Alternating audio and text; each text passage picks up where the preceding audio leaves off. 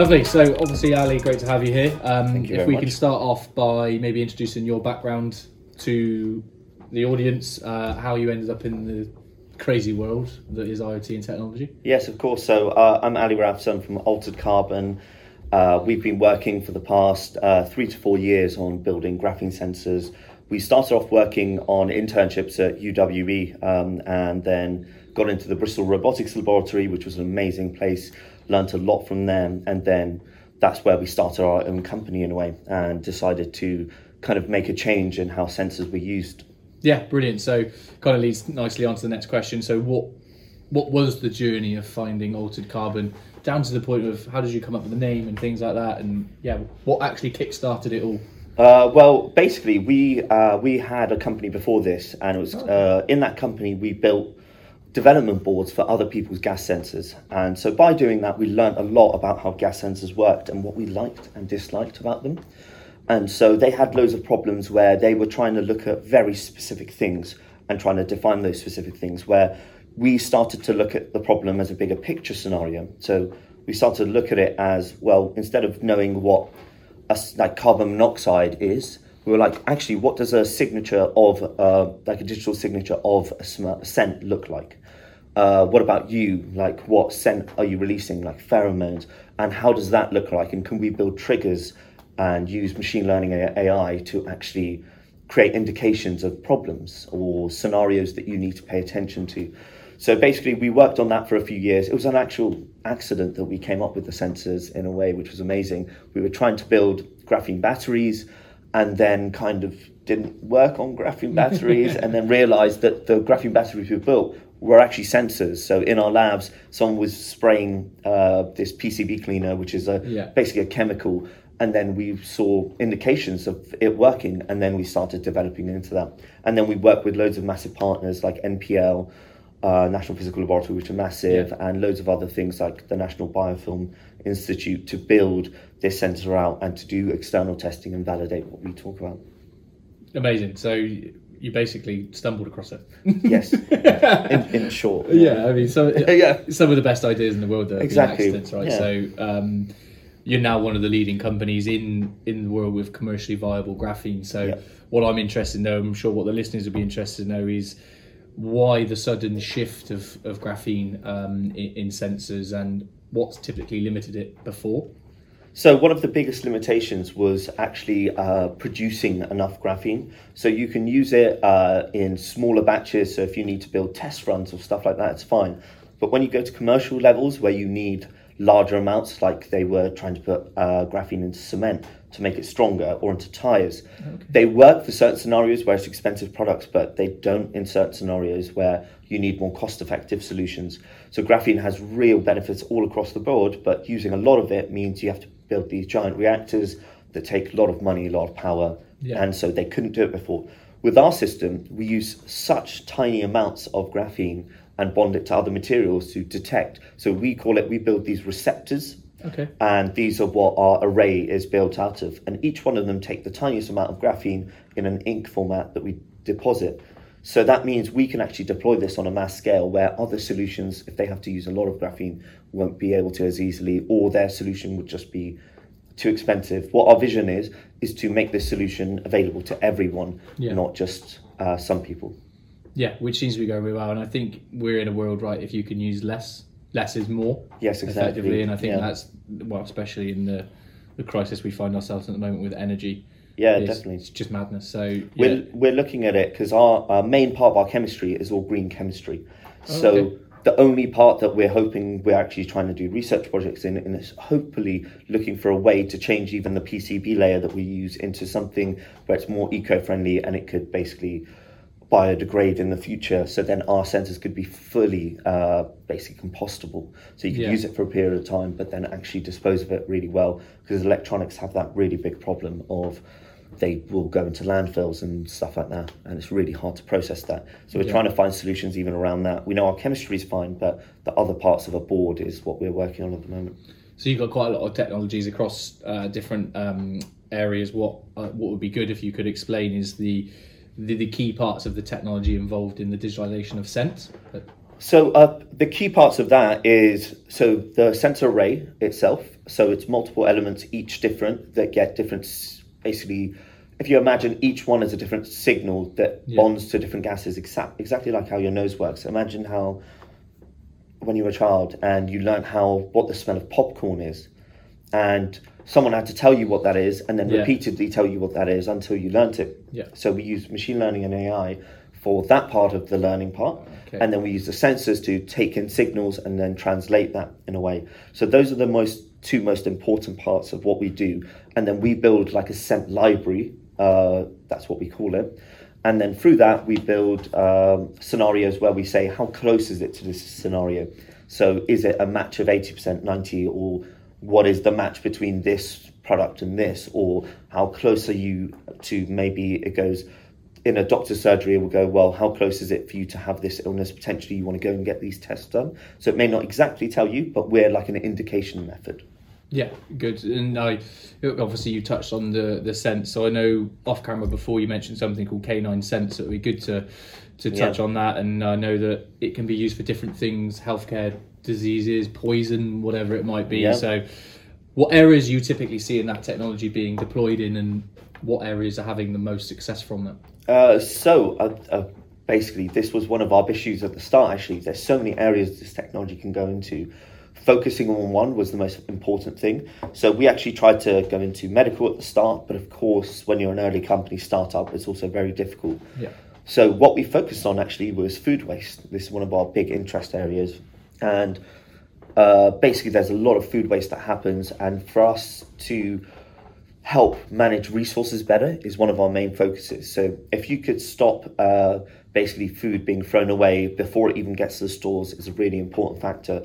For us, if we can use our sensors to tell when food is ripening or going off, so basically becoming to the stage where it's going off and telling people earlier that this may go off in a week or it's ripened. So it comes off, bananas come off a shipping container and we know they've already started ripening. So instead of sending that to the warehouse, you go send this batch to the store first and then keep the other ones that haven't ripened in the storehouse. So at the moment, they don't do that.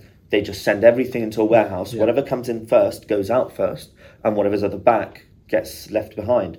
So then you lose a lot of product through that. So instead, if you could just organize it well and go, well, no, the cargo at the back actually needs to go out first because that's the closest one to ripening. Or this product, if it got sold, it only has 4 days left, just sell it for a lower price. It's fine, but you will still maintain that product. So we hopefully get rid of sell by dates or use by dates in the future, make them more efficient. I mean, again, we keep touching on it, but the world we find ourselves in at the moment, that's going to be so key because there is a lot of wastage. There's enough resources for everyone. It's just how we manage them isn't right yet. And it's a learning process, so it's never going to get better instantly. It's new technologies that will come up that will even help our technology to benefit that scenario and make it better through that process. Good. I mean, you touched on a couple of things there. I mean, you mentioned that the difficulties of going into, or there were so many sectors, there's different challenges about different things. I'm keen to know what your biggest challenge has been, how you've overcome it, and how you're going to avoid it next time. So one of the biggest challenges is actually, it was actually finding how to make the sensors stably in a really reliable manner. Because the areas we go into, you can't have as much variation, stuff like that. So that's a really big challenge in sensors altogether. Everyone has the same problem. So everyone has problems with humidity. Everyone has problems with different scenarios and like false information. Kind of some gases look exactly like others. So you may get triggered by certain things. Like my home carbon monoxide alarm right outside my bathroom. If you have a shower and walk straight out and leave it open, the mist from it actually sets it off. But it's like, that's a false alarm. So working on how to solve those problems is one of the biggest challenges. And I don't even know how you would speed it up in another scenario. The learning we've had is work with partners. So we fund 3 PhDs in the university. We work with multiple departments. We've worked with multiple other labs around the world that all we've worked with and kind of set out our problem, and they've helped us solve different areas of it and get further and further. And it's all about the collaboration we've had and the BRL and NPL that have helped us really understand what the way to solve it is. It's like never. I don't know how you would speed it up, but it's just that collaboration really helped us progress. I think something I'm learning from you is relatability in a lot of different aspects of life. Yeah. Don't be afraid to ask for help. Learn. Don't be afraid to be wrong as well. The worst thing is someone will say, no, it's this way, and then you'll learn how to do it better. But if you're afraid to be wrong, then you won't ask the right questions, then you won't get to the right answer. So that's what we've learned throughout the process. We didn't know a lot about what we were doing, but we were willing to learn everything. And now we work with some of the best people, and that's where we've gotten to. And you're heading in the right direction, which I suppose leads lovely on to ask, what is the next step? What's going on with Altered Carbon now? Let's say what you're doing in the next 3 to 5 years. So we've just secured our funding round, and an Innovate grant, which will help us progress. And we're now just working with some clients on early indicators for sensors in potentially being used in refrigeration to detect food spoilage, different areas like that. So at the moment, we're trying to develop as many co-development contracts as we can, and basically build up these partners that we're working with that then will license our technology. Imagine in about 5 years, we would love this technology to be in scenarios where it can't be done right now with majority of sensors because they're not cost effective enough. But because our sensors are printable, we want these sensors to be everywhere. So imagine walking into a doctor's surgery or hospital. If you had these sensors on every single wall, like every couple of meters or something, you could potentially indicate if someone walked in with an illness or COVID, and track them throughout where they went, who they came in contact potentially with. And it's this visualization of scent that we could do of, okay, this happened, this happened, this happened. And you could create indications and also alert people to scenarios where certain dogs can detect cancer or diabetes. Potentially, this is what we hope to do in the future. So it's indications of, oh, you could have this, do this test, is one of the most valuable things I think will be out there. And you could do it with our sensor because it's cost effective and you can deploy it en masse. It's a big statement, but I'm going to ask it. Do you see potentially Altered Carbon having a direct impact on saving lives, by the sounds of it? It's a hard one to say. We hope to, 100%. It's a really difficult one to say because you don't ever know where the technology will go. But yes, even in the food area, by just us helping reduce food waste, we'll be impacting people's lives because there'll be more food for other people. Even in healthcare, if we can indicate, it's still early research. This is why it's hard to talk about, and some of it's private. But of course.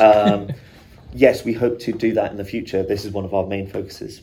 Yeah, amazing. Now, I'm going to ask you a question, put you on the spot a little bit, but I'm keen to learn a little bit more about Ali. So with all these sectors and all the opportunities that are out there for Altered Carbon and the technology, is there one that particularly interests you, whether it's a little bit easier or a little bit more difficult? Is there a certain area that you want to see this technology in? This is a difficult one. So one of my really big interests, and this is why I was always interested in sensors, is actually, funny enough, it's like Alzheimer's. Okay.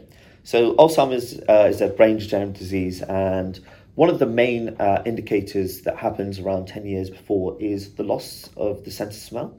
So you lose that sense of smell, and that's directly linked to your memory.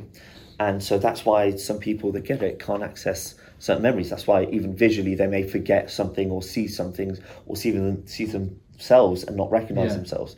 And they're linked from that to their memory. So my real thing personally was always that if we created some sort of sensor, and I don't know if our one will do it, but I was like, if we put this idea out and someone else even finishes it, I'm happy with that. But if we manage to do this, and there could be a link that we find between how the loss of sense of smell and that part of the brain works, then maybe we could build sensors like how they've built hearing aids to connect the two, and then hopefully do that. My grandfather got Alzheimer's, and remembering the last bits of his life is one of the difficult parts of, like, he lost basically the memory parts of like who even was his wife, sort of thing, and it was a really hard sort of scenario. So I've always had that image in my head, and it's different for different people in my company, but that was one of my main focus areas that I was always interested. That's why I'm not as interested in looking at just a single gas, but just looking at the image of a scenario, like what is the complex mixture of that scenario, and what we could do to sense it and hopefully then implement it into a scenario in the future.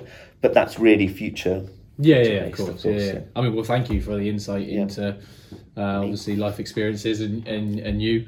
I think that's one thing that I've learned since doing the podcast is a lot of the best stuff comes from life experiences and a personal drive. And who knows, if you've got that personal drive, you might get there. So fingers crossed. Best of luck. And you have to try. Exactly. We touched on it. You learn from your mistakes. If you at least you believe in the idea enough, you have to actually try and forward it. And if it does, then great. Yeah, amazing. Right, Ali, what we're going to do now on the just before we wrap up is some quick fire questions. As we've already discussed, this is new to you and new to me. So let's see how this goes. Right, so the first one is describe your business in 3 words. Chemical visibility. That's 2, but we'll roll with it. Favourite technology use case? Food waste. Apple or Android? Apple. Biggest achievement in your career? The fact that you've got a thing like that tells me you've got lots of achievements, which is good. No. So one of my favourite achievements is actually speaking in front of students now. So I get to talk in front of them and tell them about what our business is and tell them about what difficulties I've had, like dyslexia, ADHD, and how I've managed to progress with it. Well, you're inspiring people, which I suppose is a very big achievement, to be fair. Who is your biggest inspiration and why? Ooh, it's hard. So my stepdad, actually, he's a really amazing person, and he actually taught me patience and how to be calm and how to deal with certain scenarios really well, which was amazing. Yeah, fantastic. One word to summarise the technology landscape this year. Messy and not enough resources. Yeah, messy is a great word. What advice would you give to your younger self? Try more things and don't be afraid to ask questions sooner. That links back to the start. That's good. What is one quote you live by?